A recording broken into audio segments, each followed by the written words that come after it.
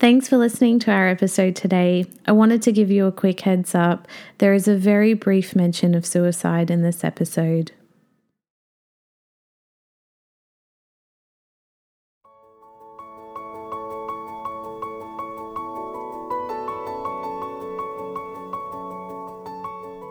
Hello and welcome to Favourite Friends. My name is Marion Wright. I'm your host for this podcast and I'm really excited to bring you today's episode.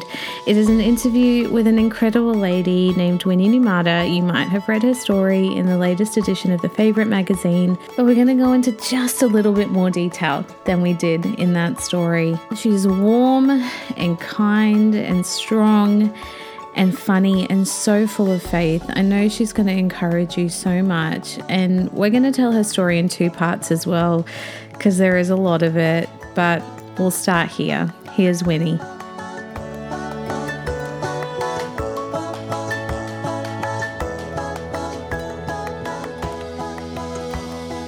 Winnie Numata, thank you so much for joining us today.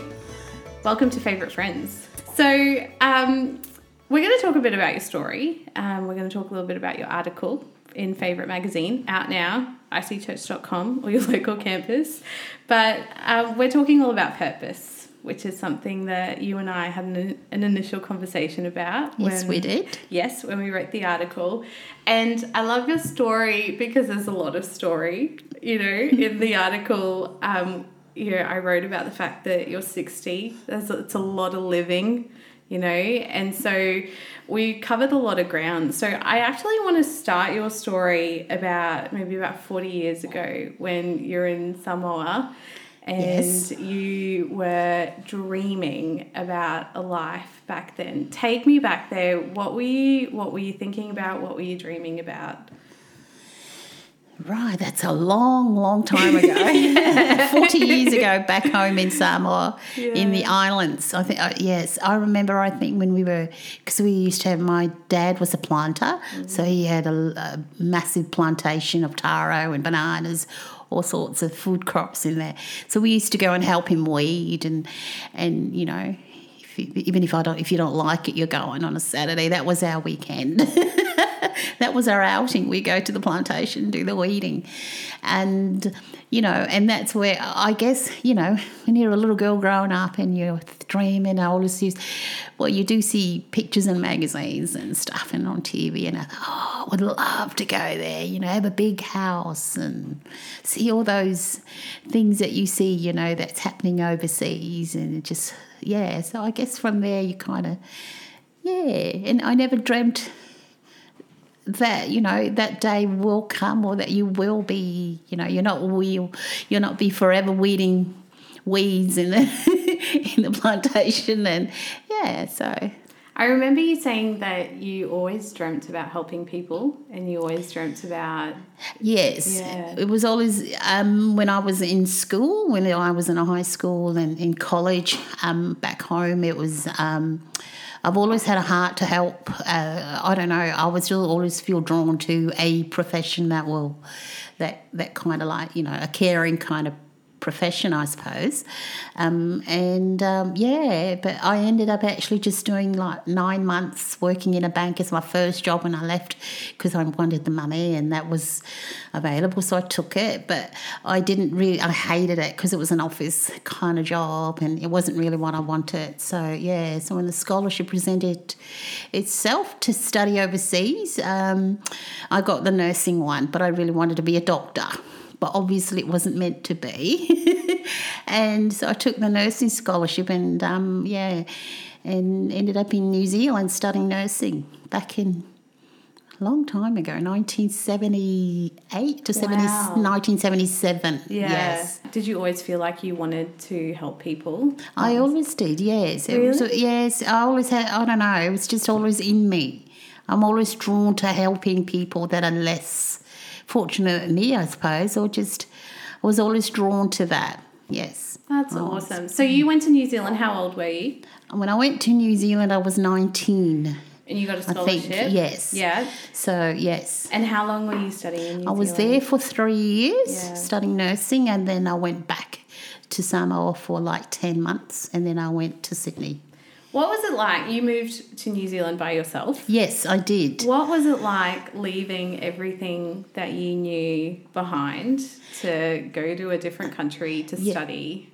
Yes, I was excited. As a young person, I was excited. I was going. It was like an adventure going somewhere away from home. It's like every other young woman or young person. Just that excitement of the adventure. And I was never fearful. I wasn't fearful. Really? No, I wasn't. I don't know why. Amazing. I know. And I went. I knew that there wasn't going to be any family for me at that time. I did have brothers who live in Christchurch, but. That's not where I was heading. I was actually heading to Auckland, and they flew from Auckland to Wellington, and from Wellington down to the South Island in a little place called Greymouth on the west side of the island. That's not where my family live. They live in Christchurch. So, yes. It wasn't until I actually got to New Zealand, to Auckland, and I missed my flight to Wellington that I realised, okay, but somehow I got there. Yeah, wow. Yes. Yeah. And I remember you saying the last time we talked, you said that New Zealand was sort of where you had your first encounter with Jesus. Is that right? That is correct. Tell me more about that. I had my first encounter with Jesus when I was 20. Yeah. And I actually was visiting my family in Christchurch on one weekend, and my sister-in-law invited us, me and my other sister, to a Pentecostal service that she was visiting. So I went along, and that was my first. From that first visit, I was actually saved in that first visit. Amazing. Yes. Because in Samoa, you did have some yes. knowledge of God. Yes, absolutely. There was a church routine that, was in place, but this was your first real encounter. That was actually my first encounter with God was in New Zealand, because in Samoa, everyone knows who God is. Has college, they do have the knowledge about who he is, but there's a lot of people I don't really think I've never had an encounter with who God really is, because it's very religious, church-going people in our people in Samoa. You grew up there, no other life but to go to church on Sunday. I was actually a Sunday school teacher.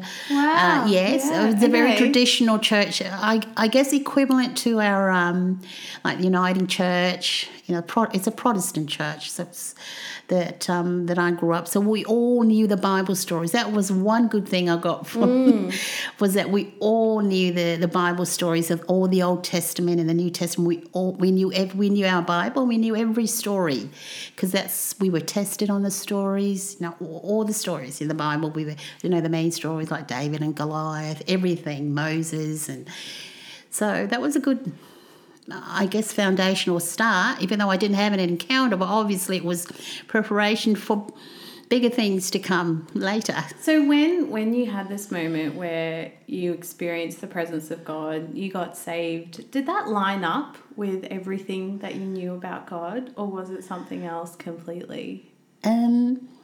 Well, it was completely different. I think the knowing and the actual having that encounter and really knowing it in your heart. So the head knowledge knowing and the knowing in your heart, for me, was quite different. I was, the knowing in your heart was so life transforming for me. My whole life and priorities changed, and everything was different perspective. It was different. It was a transformational change for me, and I was like a lovesick person, really. Yeah, I love that. And you that's said all that I was thinking of, And I played worship music, and yes, it was just it was beautiful. It was lovely. It was just that encounter with God that just changes you. Yeah. At 20, and I know this is a long time ago was there any moment for you where you said your priorities changed? Even back then, were you thinking about purpose at all? At 20, I didn't really know exactly what, but I knew that I wanted to, I knew that my life was about following God. And that my purpose was in there. Specifically what it is, I did not know back then. No. You went back to Samoa, is that right? Yes. For a period of time? Yes. Yep. And then tell me what happened after that. So I went back to Samoa, and then I was there for 10 months, and I wanted to leave again. I didn't really wanted money, the rate of pay back home wasn't really as good. So I applied, that's when I then moved to Australia. I applied for a visa here, under their skill migration or whatever. And, and I was able to get a job. I was accepted into that Royal Prince Alfred in Sydney. Yeah, so that was my first job. And I was able to get into the nurses' home there. So again, I went to another place that I knew nobody. And, yes. Yeah. You moved to Australia. You met your husband in the airport. At the airport, yes. Yes, tell me about that. Oh, okay. So my auntie in Samoa had a friend here that was going to pick me up and then drop me off at the nurses' home in Camperdown in Sydney, where I was staying. But however, the person didn't arrive at the airport. So here I arrived there, and there was no one to pick me up. But my husband's mum, I didn't know, was actually on the same flight as me. So we got, we chatted and that. So when we got there, and then, she realised there was no one picking me up. So...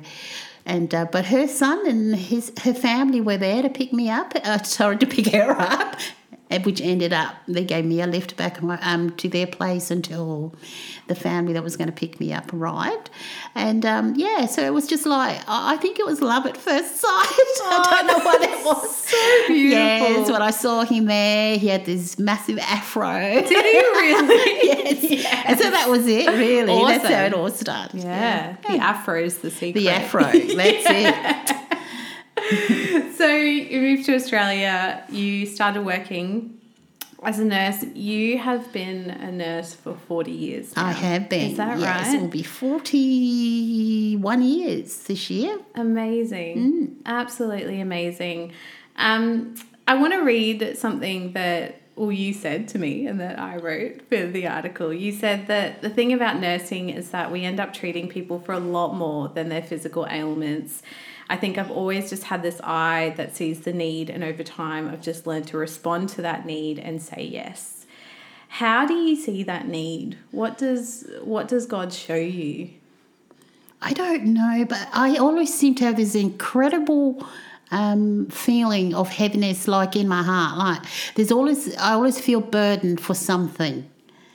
And and as I'm growing, as I'm getting older, I'm getting better at interpreting the burden, and which it's always from God. That there is something there's a need. So and just eyes to see what that need is, and there's so much. When you were working, you were saying that you started working with some youth in Wacol. Yes. And that was when you first started noticing that there was stuff that God was pointing out to you. Yes. What was that like?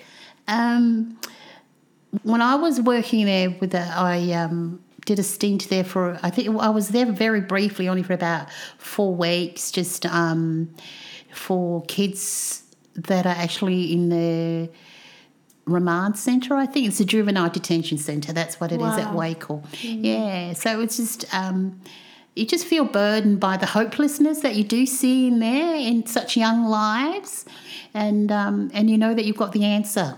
It's like... because they're not dealing with simple things. No. Complex stories. Complex stories, histories. yes, of kids coming from really some very dysfunctional family, social issues are just so complex, with such young minds and young hearts to deal with, and, they end up over there in detention centre, and a lot of them are all repeat offenders, and some just do it just to, I guess, to get a safe place to sleep and get a meal for the day, and they just commit another offences to get back in there. So it's just lives that look so, no hope.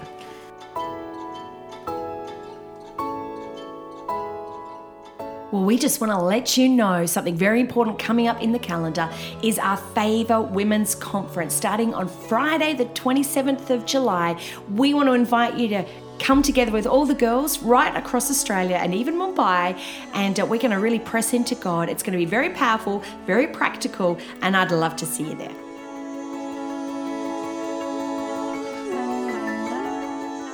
It could be a very normal human response to meet people like that and to see lives like that and say, I don't know. I have no idea how to help you. I have no idea what to offer you. What can we do when we find ourselves in those situations? It's very easy because you can become overwhelmed with the need and not do anything. I mean, even I myself have done that, you know, when you see that and you just kind of think, well, where do you start? You know, and you say, okay, God, maybe later, not now. I mean, I do that and I work with young people like this and I think, God, what do I possibly have, you know, that I could offer this person? Yes. But, you know, I'm always reminded of Scripture, you know, about the hope that we have in God, in Jesus, that, you know, with God nothing is impossible, and, you know, that we're called to love people. If you don't have anything else, just start with what you already have in your hand, whether that be praying for the person or just loving the person. You know, I've come across a young girl who was just involved in some kind, you know, just getting confused with who she is, you know, what her sex identity is and stuff like that. You know, sometimes it's not really a time to give a lecture or, you know, a moral stand on such issues, but just loving the person. I just took her down to say, are you hungry? And she said, yes. So I just took her down to Macca's, bought her something to eat, you know, and if they want to talk, then they will talk. But, you know, just building that sort of a trusting relationship, trying to connect somewhere where they, you know, have a common ground at the time. And usually it's just the basic needs of love and something to eat. Start from there and leave it to God. You know, we sow the seed and step out in obedience. He's the one that will make a way. You know, maybe you're the one that's starting that connection. Someone else will pick up somewhere, and, you know, we never know. There's a lot of things that we do that we never know. You talk about having a burden. You felt burdened. And when we spoke last time, I remember I was saying to you that I hate this idea of a burden, because I think sometimes for it's me... a negative word. Yes, because even, you know, for someone like me who's gone into a profession that's also a caring one, like teaching... You feel burdened.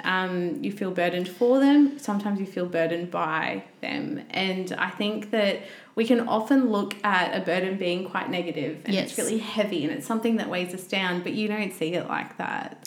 No, I see it as it's a divine way of showing us or, you know, telling us, because if we're not burdened, then we just go around happy, you know, doing our own stuff, you know, dealing with our own stuff, our own families, and living life just like everyone else.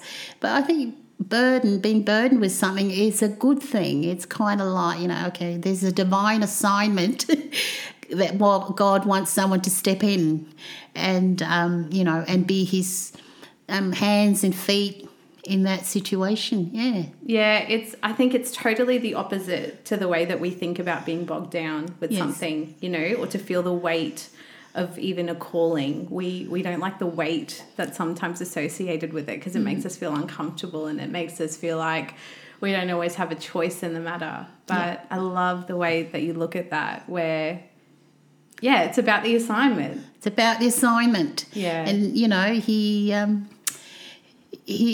never call us to something that he won't resource us to do it. So, of course, over time, that is something that I've learned, because, you know, where, you know, when you're burdened with something and you think, I've got to do it all on my own strength, which is then you become overwhelmed, and, you know, and then you say, no, too hard, God, too hard, not now. But, you know, I've learned to, when that happens, that it's okay. So, you know, he's burdened your heart with something, because his burden is light according to the Bible. So, you know, it's a way of him letting us know there's a divine assignment waiting, and I want someone to step in, you know, and open your eyes, look around, and, you know, there is something that I want you to do.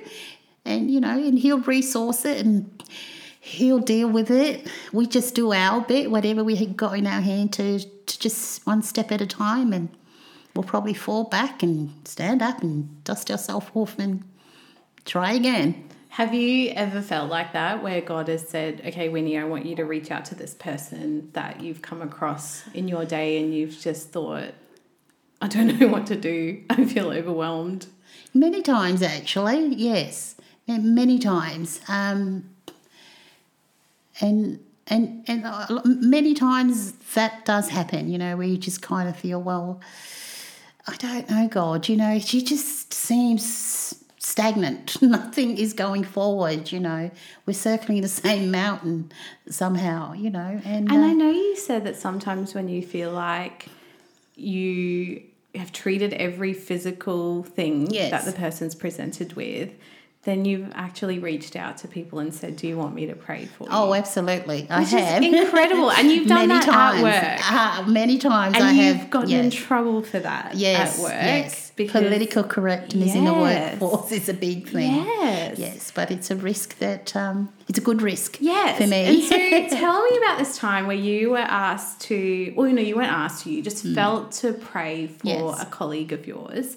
Who was depressed, was that right? She'd experienced some... Yes, a lady at work, she has witnessed someone committed suicide where they just jumped off and, she died.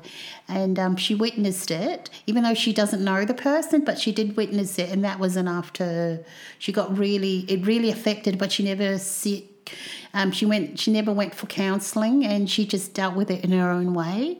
But then I think I think it was Christmas, probably another year later, and she realised that she wasn't really enjoying Christmas anymore. She just didn't look forward to anything like that. And she doesn't really open up much to people. It was just one morning we were just doing our usual work, answering phone calls, and then, and she mentioned it and how she got to that point. So I just said to her, look, do you want me? Can I pray? I'm a Christian. Can I pray for you? She said, yes, go for it. I think she was desperate at that time, which I did. I prayed for her. It was just a simple prayer. Nothing happened in the room. Nothing.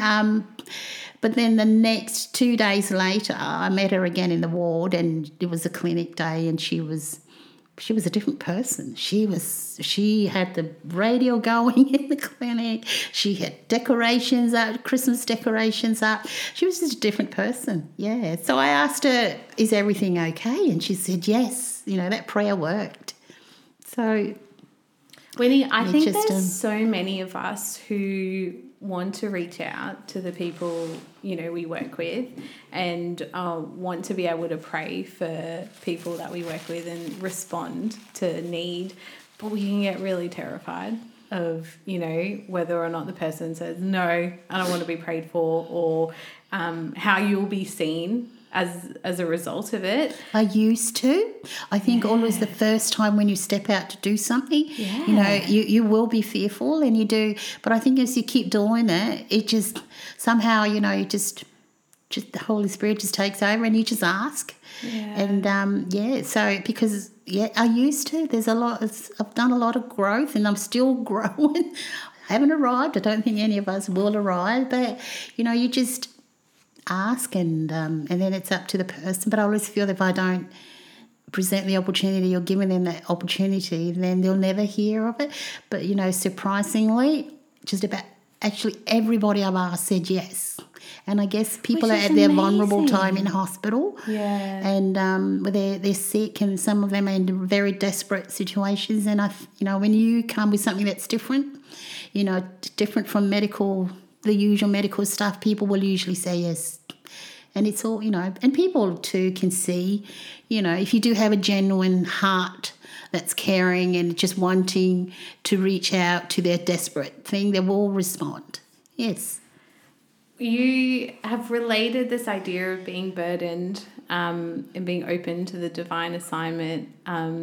You've related that idea to what you see purpose as. So tell me how you define purpose for yourself and for your life. Well, I define purpose as in Ephesians 2:10, where it says that God has created us in Christ Jesus, that we are God's handiwork.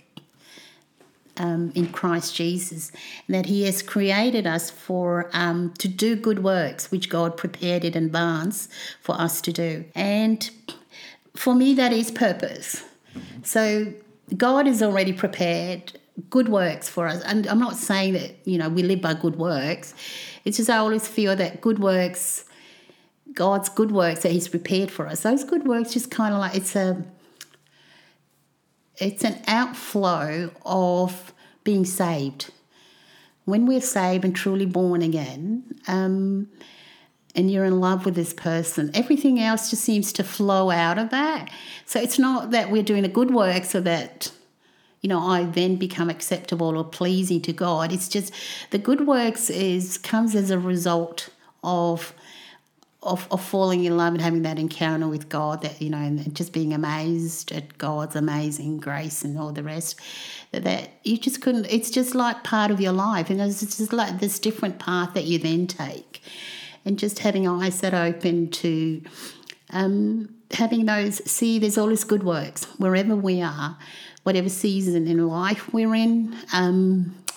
For example, like I was a mother, a young mother with a young family, and I see that work, that is God's good work, that He's blessed us with children, and it's my good works, God's good work in that is that to see that those children brought up in His ways, and just investing in a marriage, that is all good works, and that was my purpose for that season. And then, you go to work, and there's lots of good works to do at work other than your own actual work. But there's it's all part of God's work. But there's always having that eye out for divine assignments at work. Being good representation of God at work is good works that He's already purposed for you to do there. So wherever you're at.